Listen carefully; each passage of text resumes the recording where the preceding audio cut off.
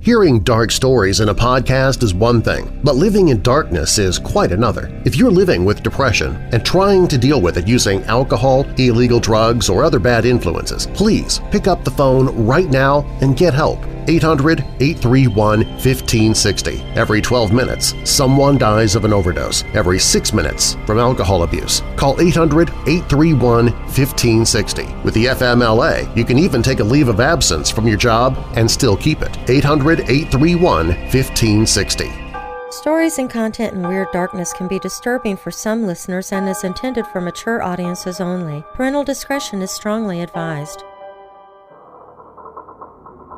Buying a new home is always an exciting event, filled with a healthy sense of wonder. The mystery can quickly turn into surprise or even shock, depending on what one discovers with their new purchase.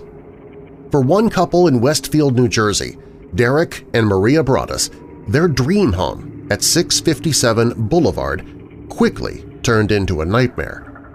However, it was not the house itself that was problematic, but the frightening correspondence that came to it. Between June 2014 and February 2017, the Broadduses received 4 threatening letters that made their lives a living hell. The mysterious sender called himself the Watcher. In a related story, travel approximately 25 miles from Columbus in Ohio, and it is quite possible to overlook one of many small towns dotted around America. Situated along the banks of the Scioto River, Circleville is the type of small-town America in which everyone knows everyone else. It's likely to be the kind of place where residents can leave their doors unlocked overnight without fear of recriminations, even today.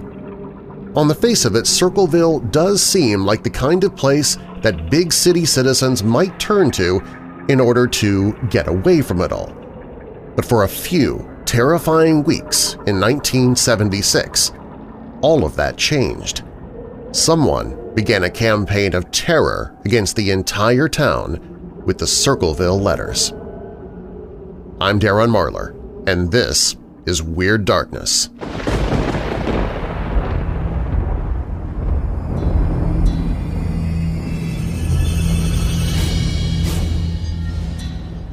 Welcome, Weirdos! This is Weird Darkness. Here you'll find stories of the paranormal, supernatural, legends, lore, mysterious, macabre, unsolved, and unexplained. If you have a dark tale for me to tell, fact or fiction, you can share it with me at WeirdDarkness.com. And if you're new here, be sure to subscribe so you don't miss a single episode. Coming up in this episode of Weird Darkness, 2 stories of people living ordinary lives being terrorized by threatening, creepy letters in the mail. We'll begin in 1976 in Circleville, Ohio. And later, we'll have a more modern story where a New Jersey family moves into a home and is terrorized for years through the mail, all the way through 2017. We'll learn more about the Watcher of Westfield. Now, bolt your doors, lock your windows, turn off your lights, and you might want to check your mail before we begin. And then come with me into the Weird Darkness.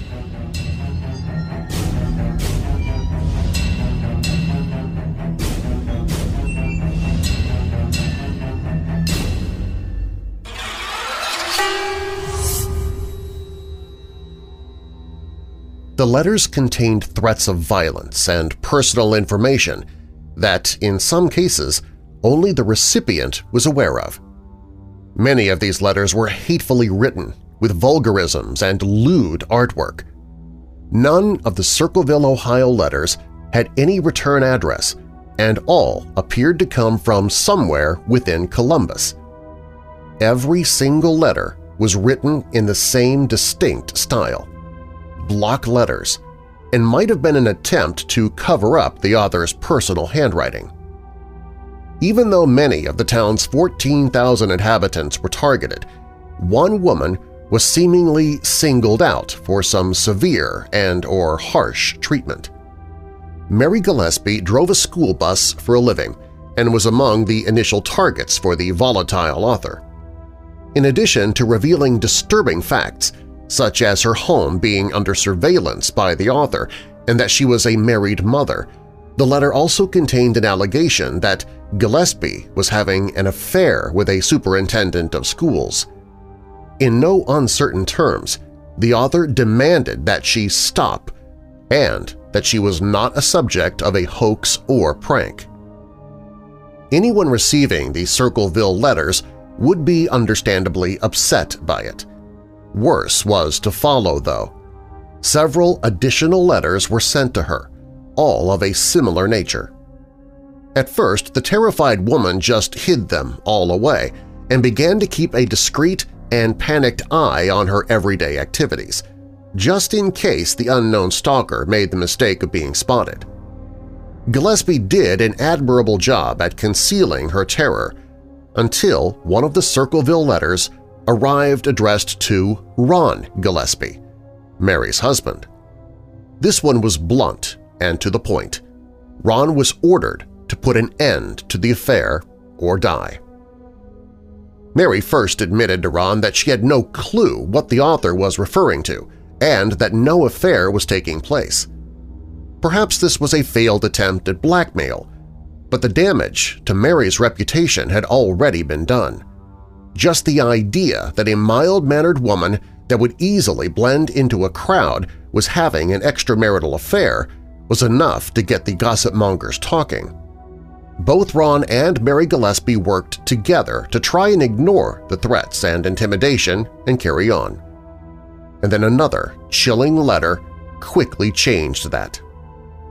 Gillespie, you have had 2 weeks and done nothing. Admit the truth and inform the school board. If not, I will broadcast it on CBS, posters, signs, and billboards until the truth comes out. The couple began to deliberate about who the possible Circleville letter writer could be. Their suspicions centered on Ron's brother-in-law, Paul Freshour. To test this hypothesis, the Gillespies used the rampant panic as a tool and sent Freshour several similarly written letters outlining that they knew who he was and what he was up to. A request to stop all activities without resorting to any violence was included, and that ploy looked as though it had worked. While the Gillespies could not be certain that Freshour was responsible for their torment, they at least considered that it was over.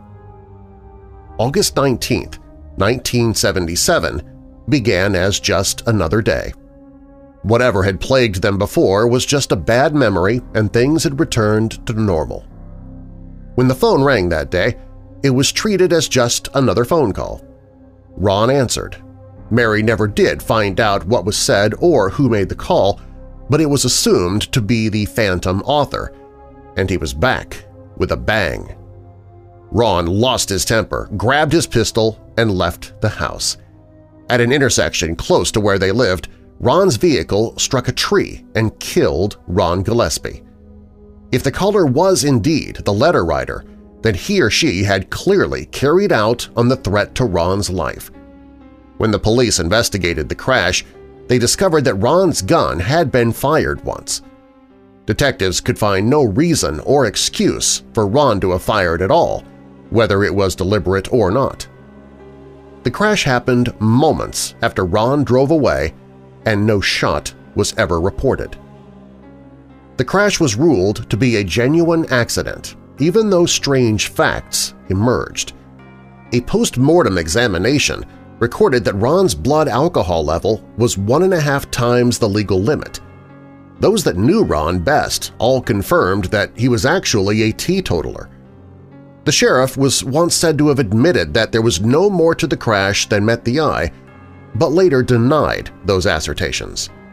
And the phantom letter writer began to get in contact with several residents, almost begging for a more thorough investigation to be conducted. It was almost as if the author wasn't satisfied with the accident conclusion. The Circleville letters began once more in earnest. As well as Mary Gillespie and her immediate family, elected officials were also targeted. The threats and vulgar nature of the prose was the same as it had been before. The hostility shown to Mary proved to be too much for her to bear any longer. She admitted to the affair taking place, but insisted that it only began after the first of the letters had been delivered. When Freshour was accused of being the Circleville letter writer, he vehemently denied it. Despite all of this harassment and the scandal that made her the talk of the town, Mary managed to keep her job. 6 years after the campaign had begun, whoever was behind this took a bold step in furthering their tactics. While at work, Mary noticed a sign en route that threatened the life of her daughter. Angered by this, she stopped the bus and removed the sign. She noticed a box with a string tied to another post. Mary removed the box and returned to the bus in order to open it. Inside was a crude booby trap in the form of a pistol. Thankfully, the trap failed to execute at all. Once again, she called the police, and they quickly discovered that someone had made a crude attempt to file off the gun's serial number. Police traced the gun to Freshour, who, not for the first time, insisted he knew nothing about the events. Freshour stated that the gun went missing long before. The gun was about the only solid lead that the police had available to them at the time, so they coerced Freshour into taking a handwriting test in which he had to copy some of the Circleville letters. Even if experts were able to prove that the handwriting was his, though, the investigation was criticized for the incorrect manner for administering the handwriting test in the first place. The sheriff was satisfied that Freshour was the Circleville letter writer, or that the handwriting was close enough at least, and he arrested Freshour for attempted murder. The trial began in late October 1983, and even though he had an alibi for the day of the booby trap attempt on Mary's life, he was convicted and given a sentence of 25 years in prison, with the recommendation that he spend at least 7 years behind bars. Many of Circleville's residents had already convinced themselves that Freshour was guilty, despite the evidence given during the trial. Freshour maintained his innocence until his death in 2012. While serving his time, Freshour was considered to be a model prisoner. He rarely got the chance to correspond with the outside world. In the decade that he was incarcerated, the letters carried on regardless. Like before, they were all postmarked Columbus, and Freshour was not sentenced to prison anywhere near Columbus. Even the prison wardens doubted that Freshour was guilty of writing the letters. Authorities, on the other hand, were not convinced. They maintained that somehow he was responsible for everything the police accused him of. While he was in prison, he even received a mysterious letter that stated, "Now, when are you going to believe you aren't going to get out of there? I told you 2 years ago, when we set them up, they stay set up. Don't you listen at all?" 6 months after Freshour's release, the TV show Unsolved Mysteries aired a segment on the Circleville letters. A few days later, the television network got a letter of their own. It simply said, "Forget Circleville, Ohio. If you come to Ohio, you El Sickos will pay." Signed, the Circleville writer. Up next on Weird Darkness, a family gets disturbing letters for several years from someone who calls themselves the Watcher. You've heard me talking about MyPillow for a while now. Well, I bought a memory foam mattress a few years ago, thinking that it would be more comfortable for me, and it was for a while, but if I'm in bed for too long, it really hurts my back, to the point that I could barely walk the next morning. I was to the point I had to sleep in shifts just to give my back a rest. But somehow, and I'm not sure why, but placing the MyPillow mattress topper on top of the memory foam has completely eliminated my backaches. I wake up with zero pain now, and that is the best way to start the day. But if you've never tried any of the MyPillow products, now is the perfect time to investigate because they're offering 4 pillows at once. 2 premium and 2 go-anywhere pillows all together for one low price. And you can get free shipping if you use the promo code WEIRD. Go to MyPillow.com, click on the 4-pack special, and enter promo code WEIRD for free shipping. I owed the IRS $10,000. I owed the IRS $20,000. The IRS is the most powerful collection agency in the world. They do not give up until you pay. If you received a letter from the IRS or have not filed your tax returns, don't try to fight the IRS alone. We couldn't sleep. We owed too much. They put a lien on my house. The IRS is powerful. They can garnish your wages and take your property. Call Good Friend Group Tax Relief Experts. Our agents can help you resolve your tax debt, usually for much less than you owe. We were being audited. I called and a great big weight was lifted off my shoulders. I qualified for the Fresh Start program. I paid less than I owed. Call Good Friend Group Tax Relief Experts. 800-323-8441. Together, we can get the IRS off your back and reduce or eliminate your tax problem once and for all. Call Good Friend Group Tax Relief Experts. Your good friends for tax relief. 800-323-8441. 800-323-8441.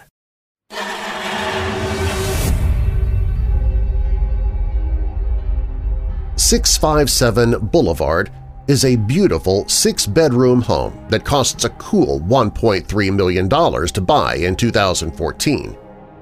The neighborhood was quite well-to-do. It hardly seemed an appropriate setting for a mysterious letter-writing campaign. Maria Broadus had been a resident of Westfield and grew up not far from her new home. Derek recently celebrated his 40th birthday and had worked hard to achieve a promotion to senior vice president at an insurance company based in Manhattan.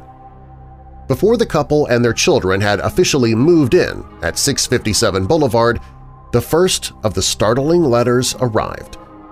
It was June 2014, and Derek had spent the day repainting various rooms inside the house.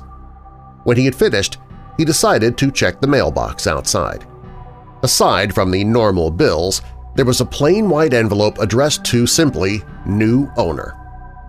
The note inside seemed welcoming enough before it developed into something else entirely. Questions were put to the new owner, questions such as, "How did you end up here?" and "Did 657 Boulevard call to you with its force within?" If that was not eye-catching enough, what followed was a chilling and radical shift in tone. 657 Boulevard has been the subject of my family for decades now, and as it approaches its 110th birthday, I have been put in charge of watching and waiting for its second coming. My grandfather watched the house in the 1920s, and my father watched in the 1960s.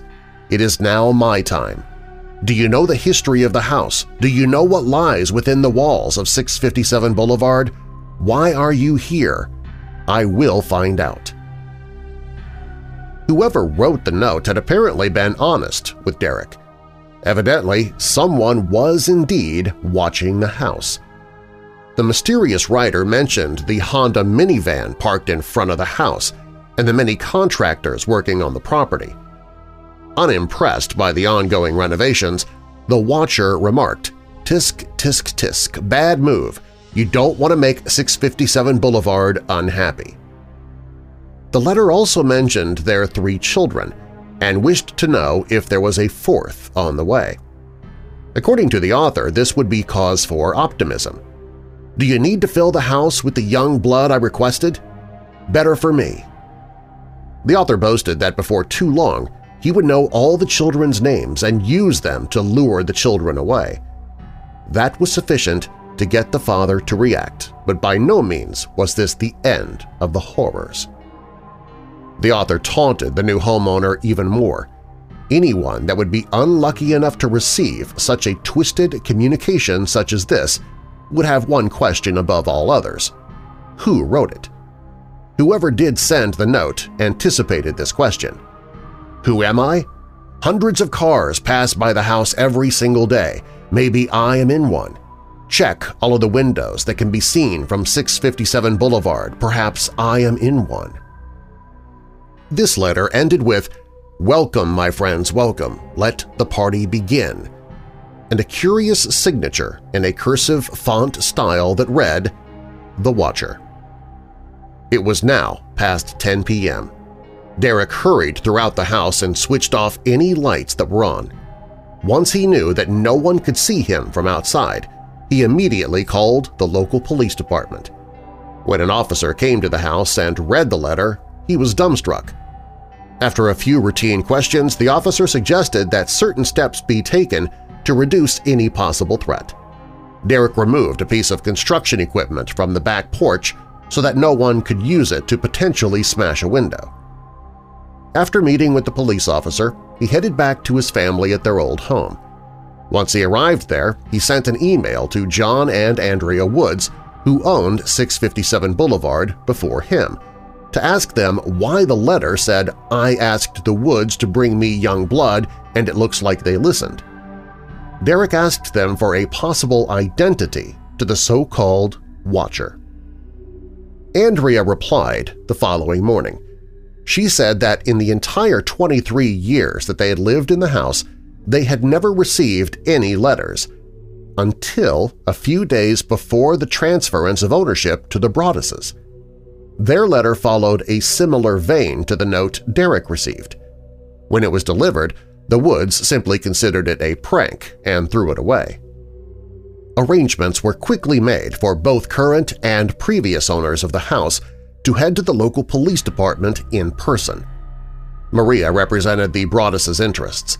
They met with Detective Leonard Lugo, who advised them to keep the letters a closely guarded secret. Maria, in particular, needed to avoid mentioning anything to her new neighbors.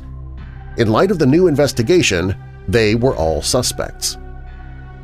For the next week or two, the Broaddus family maintained a status of high alert. Strict vigilance was kept at all times. Derek had a work-related trip that had to be canceled, and Maria kept a tight rein on all her children. Whenever they ventured into a far corner of the garden or came close to disappearing from her view, she would call out their names in a scolding manner. All of these precautions were necessary, but the new owners did not want to appear unsociable to their new neighbors. Derek invited some of them to inspect the work he'd been doing on the house. During one visit by a neighbor, the wife commented that having new young blood in the neighborhood would be welcome.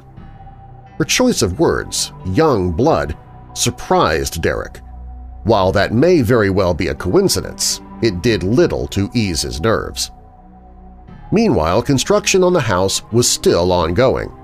When a contractor arrived one morning, he discovered that someone had ripped out a sign he erected the night before. Perhaps because of their extra precautions, nothing happened over the next 2 weeks. That all changed when Maria dropped into the house in order to check on paint samples.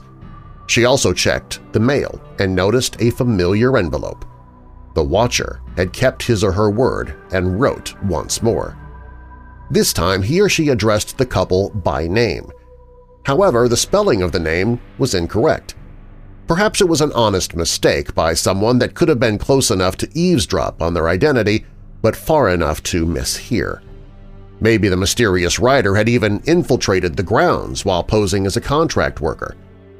The note mentioned the workers, personal belongings, and even complimented them on the dumpster. The author knew the ages and nicknames of all 3 children. The letter posed a strange and disturbing question: whether the child who had the easel inside the porch was the artist of the family. Once more, the writer inquired whether or not they had found what was inside the walls. It also confirmed that, if not, they soon would. But the Watcher had a lot more to say. 657 Boulevard is anxious for you to move in, he wrote. It has been years and years since the young blood ruled the hallways of the house. Have you found all of the secrets it holds yet? Will the young blood play in the basement? Or are they too afraid to go down there alone? I would be very afraid if I were them. It is far away from the rest of the house. If you were upstairs, you would never hear them scream. Will they sleep in the attic, or will you all sleep on the second floor? Who has the bedrooms facing the street? I'll know as soon as you move in. It will help me to know who is in which bedroom. Then I can plan better. All of the windows and doors in 657 Boulevard allow me to watch you and track you as you move through the house. Who am I? I am the Watcher and have been in control of 657 Boulevard for the better part of 2 decades now. The Woods family turned it over to you. It was their time to move on and kindly sold it when I asked them to. I pass by many times a day. 657 Boulevard is my job, my life, my obsession. And now you are too, Broaddus family. Welcome to the product of your greed. Greed is what brought the past 3 families to 657 Boulevard, and now it has brought you to me. Have a happy moving-in day. You know I will be watching. The new homeowners were invited to a barbecue at a house across the street from their property. By this time, another house on the block had been sold, and those new owners also made an appearance. The Broaddus family could only focus on their problems. Both Derek and Maria were conscious that they were actually scanning the attendees, likely to the point of staring. Derek started chatting with John Schmidt, a neighbor 2 doors down from 657. One house between them was owned by another family. Peggy Langford owned the house next 657. She was over 90 years old but shared the home with several of her children. Each was at least 60 years of age. Schmidt revealed that the family was eccentric, but he didn't think they posed a threat. One of the youngest of the children, Michael, was unemployed and wore a thick beard. The Langfords had occupied their home since the mid-60s.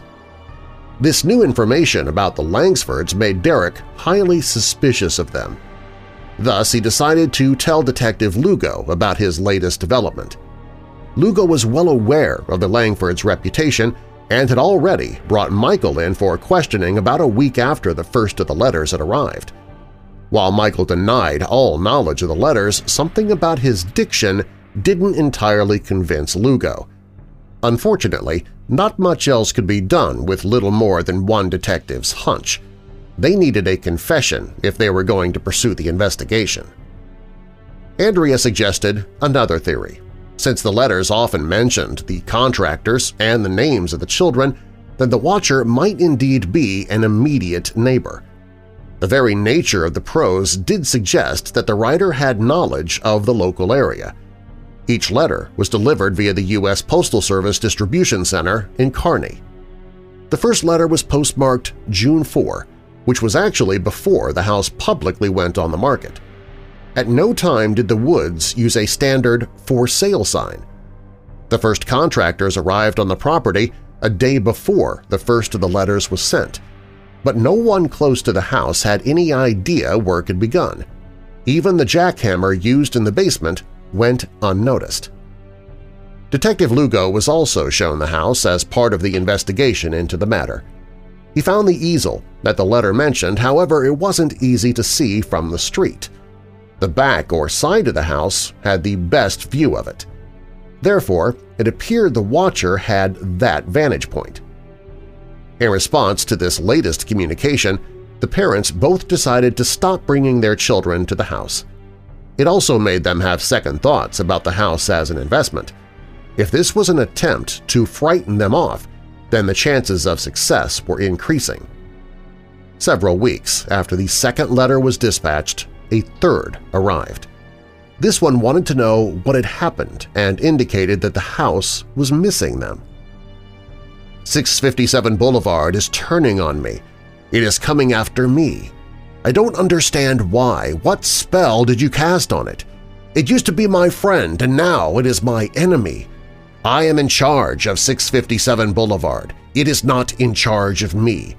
I will fend off its bad things and wait for it to become good again. It will not punish me. I will rise again. I will be patient and wait for this to pass and for you to bring the young blood back to me. 657 Boulevard needs young blood. It needs you. Come back. Let the young blood play again like I once did. Let the young blood sleep in 657 Boulevard. Stop changing it and let it alone. The house was built back in 1905, and many folks considered it the grandest home on the whole block. The Woods bought it in 1990, and when they placed it on the market in 2014, they received multiple competing offers that exceeded their asking price. The Broaddus family considered that one of the losing house hunters might have held a grudge against them for winning the bidding war. Andrea Woods revealed in another email that one possible buyer had a medical condition that prevented the purchase. Another had found a home elsewhere. Derek and Maria began their own investigation. They set up webcams all around the house, and Derek even staked out his own property looking for prowlers. They also hired experts.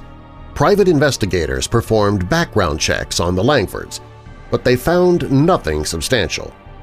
Derek even got in touch with a former FBI agent, Robert Linehan. Linehan gave him his analysis of the threat level, and he proposed a possible profile of the sender. Linehan felt that whoever wrote the letters was well-read. The absence of vulgar or crass language was surprising. The author was someone that was less macho than what most people might suspect. Linehan also wondered if the author had seen or been inspired by a Keanu Reeves film of the same title. He considered the author to be erratic, but unlikely to follow through on any threats. It was the opinion of Linehan that former housekeepers or their offspring were persons of interest. The main suspects remained the Langsfords. For a second time, investigators brought Michael in for questioning. Once again, he denied any involvement. Abby Langford, Michael's sister, spoke out against the ongoing investigation, and she stated that the police were harassing her family. The whole series of events was becoming something of a saga that started to go beyond mere local news. Eventually, Derek Broaddus hired a lawyer, Lee Levitt. Levitt met with several members of the Langford family along with their own lawyer. At this meeting, he showed them the contents of the letters. Levitt also explained why the Langfords were considered prime suspects in the case. Nonetheless, they maintained their innocence. The background checks police performed on the entire neighborhood did turn up an interesting fact or two. 2 of the local residents were registered sex offenders. Another household close to 657 had a peculiar habit. They kept a pair of lawn chairs very close to the Broaddus' garden and faced it directly. As 2014 closed, though, none of this speculation led anywhere close to solving the mystery. There was barely any trail for investigators to follow. Police found no fingerprints on the letters themselves or the envelopes containing them. Countless people use public mailboxes every day, and while one of them is the box in question, there would be very little chance that authorities could find the watcher in the act of posting a letter. The letters the Broadduses already received could contain possible clues, but could they simply be meaningless delusions from a sociopathic mind?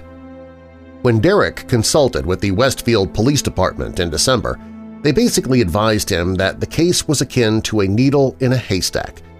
They had reached the end of their active investigation. By this time, all of the renovations to the house were complete, and this included a new alarm system. In the wake of the letters, though, this was not sufficient.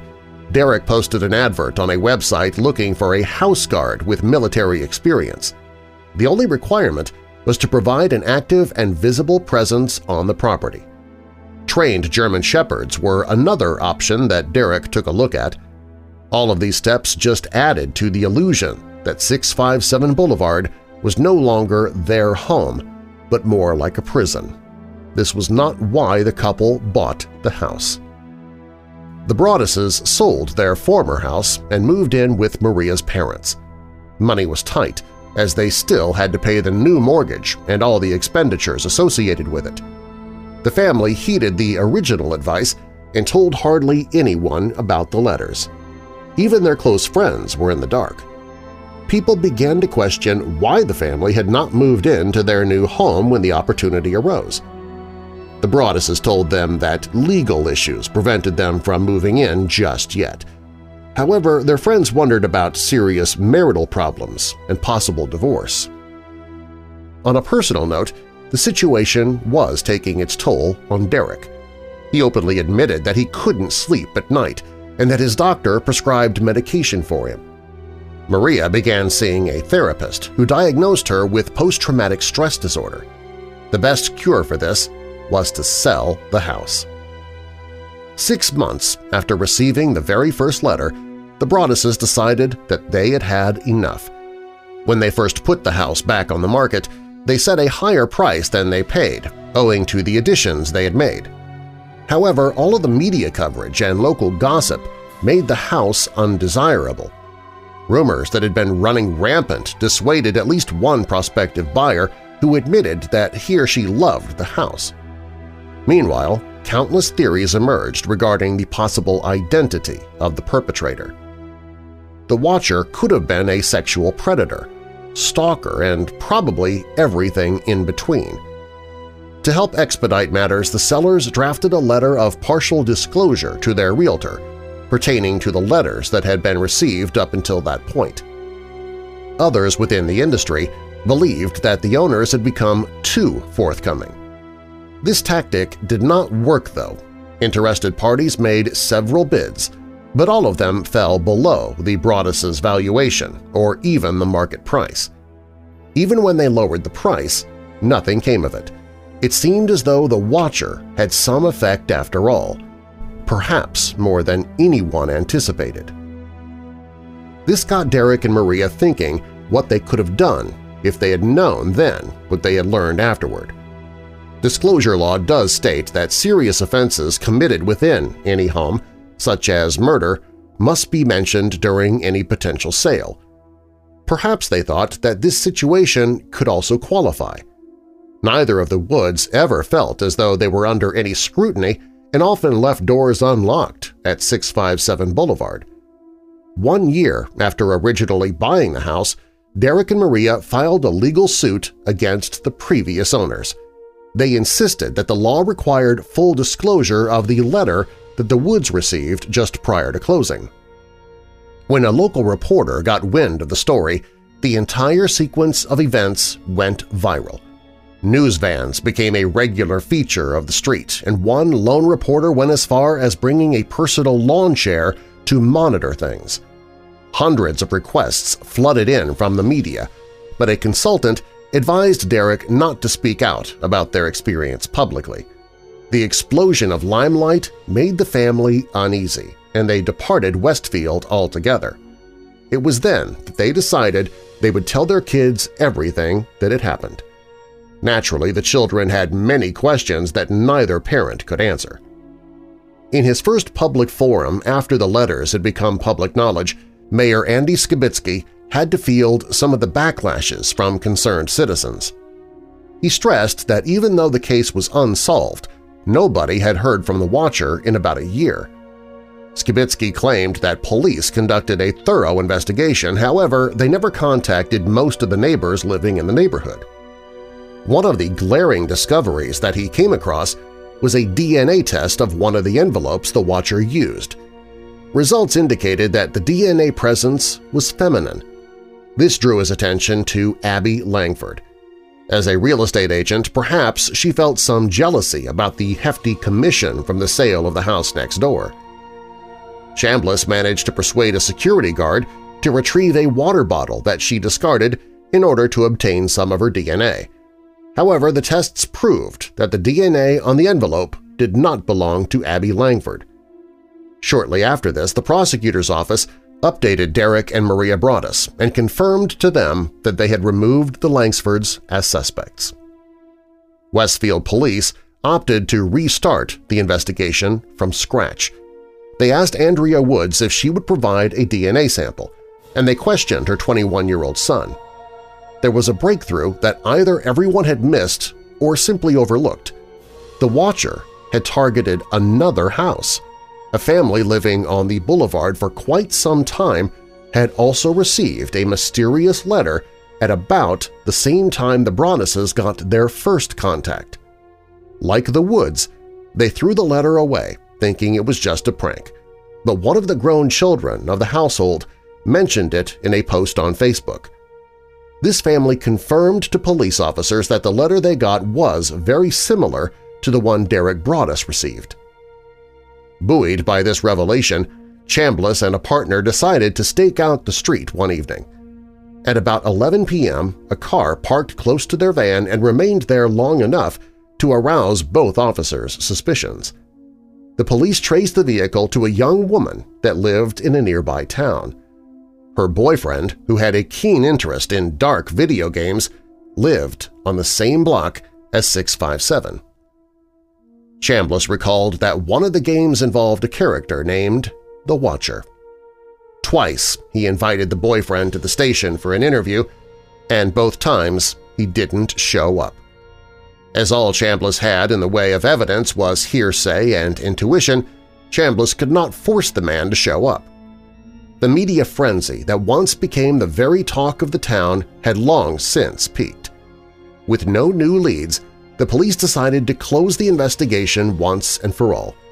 Chambliss had since retired from the force.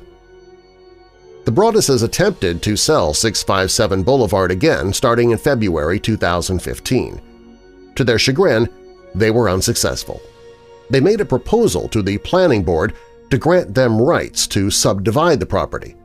The Broadduses thought that if they couldn't sell it to a single-family buyer, perhaps a developer could tear down the house and build two houses and sell those on two separate lots instead. In early 2017, the board denied their request. As a result, the Broadduses found renters willing to live in the house despite the letters. This only offset the mortgage but did not cover it wholly. 2 weeks after the renters moved in, they received another letter. This one was even more threatening than the others. However, the correspondence specifically addressed Derek and Maria, although it mentioned the renters. "You wonder who the Watcher is? Turn around, idiots! Maybe you even spoke to me, one of the so-called neighbors who has no idea who the Watcher could be. Or maybe you do know and are too scared to tell anyone. Good move. I walked by the news trucks when they took over my neighborhood and mocked me. I watched as you watched from the dark house in an attempt to find me. Telescopes and binoculars are wonderful inventions. 657 Boulevard survived your attempted assault and stood strong with its army of supporters barricading its gates. My soldiers of the Boulevard followed my orders to a T. They carried out their mission and saved the soul of 657 Boulevard with my orders. All hail the Watcher." The Watcher also alluded to revenge in some form. Maybe a car accident, maybe a fire, maybe something as simple as a mild illness that never seems to go away but makes you feel sick day after day after day after day. Maybe the mysterious death of a pet. Loved ones suddenly die. Planes and cars and bicycles crash. Bones break. The Broaddus family has not received a letter from the Watcher since 2017. Residents of Westfield have been torn between those that believe the Broadduses and those who think the couple drummed up the whole thing as a scam. Some folks wonder why would they bring such hell upon themselves. In addition to their inability to sell the house, they've been harassed on social media and also by the mainstream media. For the time being, the house is off the market. Derek and Maria hope that renting it out for a while will attract buyers in the future. Perhaps the Watcher will let sleeping dogs lie. As of now, all we have is an ongoing mystery and a bizarre story that awaits a conclusion.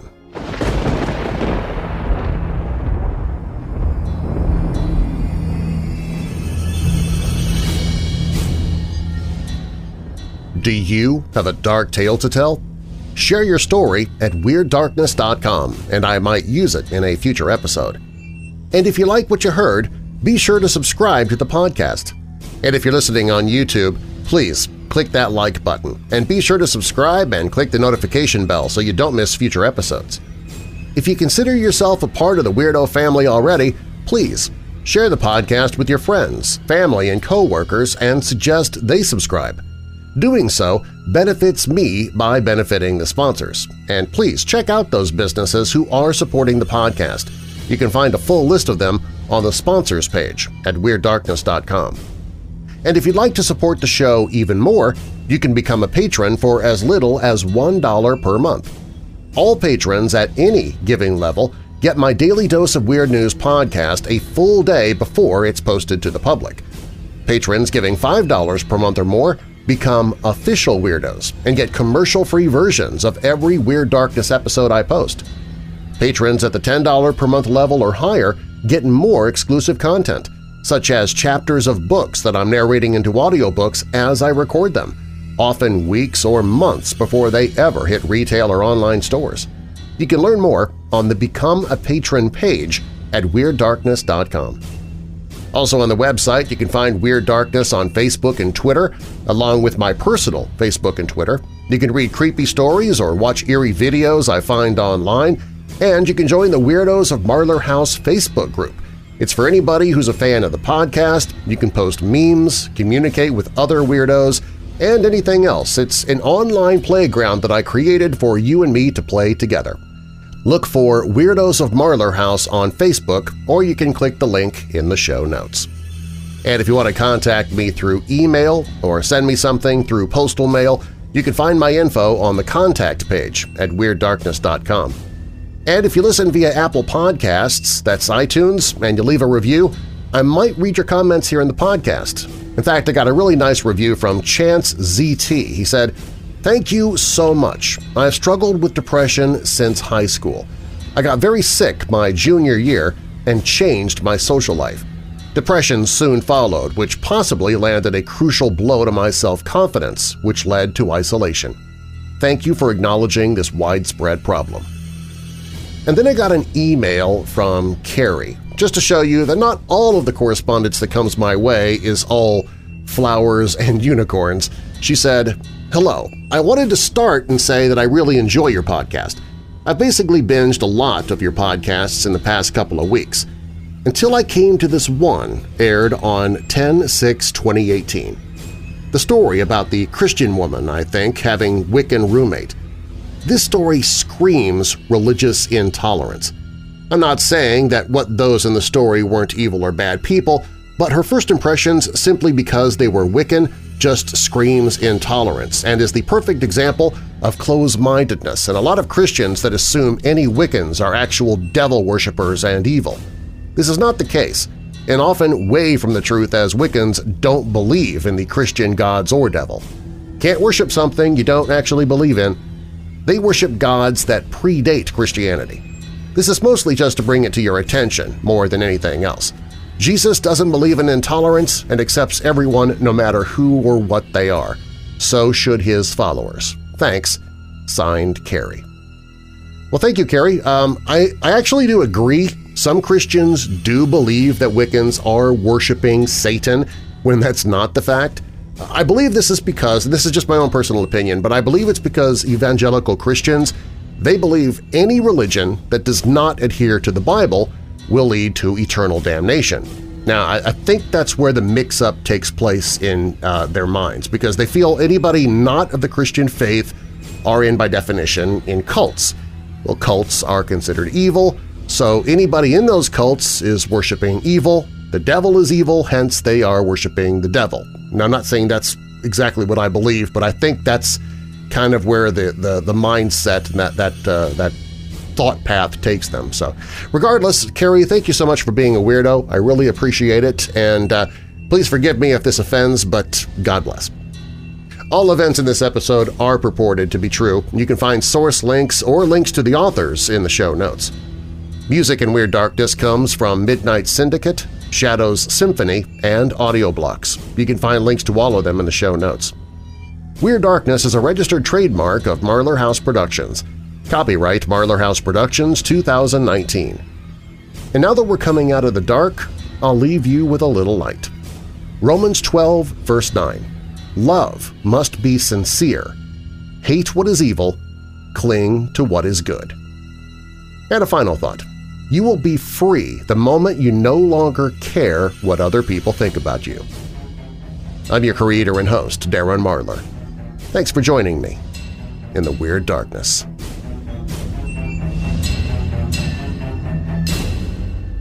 If you consume energy drinks or coffee during the day, you know how beneficial they can be. Unfortunately, you also know how addictive they can be. Coffee, energy drinks, caffeine pills, I have used them all, even all at once, and I would still need a nap in the middle of the afternoon. Unfortunately, caffeine will dehydrate you, which is not a good thing when you speak for a living. Cottonmouth is not a voice actor's BFF. But I recently discovered CTFO, and one of their products is a CBD-based oral spray for energy and focus. And honestly, I didn't really expect it to work, but I was desperate. It works. For some time now, I have not needed naps, not needed energy drinks, I haven't had a single cup of coffee in who knows how long, and no more cottonmouth because there is zero caffeine in this spray. It has also given me a greater amount of focus through the day, which is a huge blessing as busy as I am. Few sprays under my tongue, and I feel more energized and focused almost immediately. If you want to give it a try, I do have a direct link to CTFO's Energy Focus Oral Spray on the sponsors page at WeirdDarkness.com.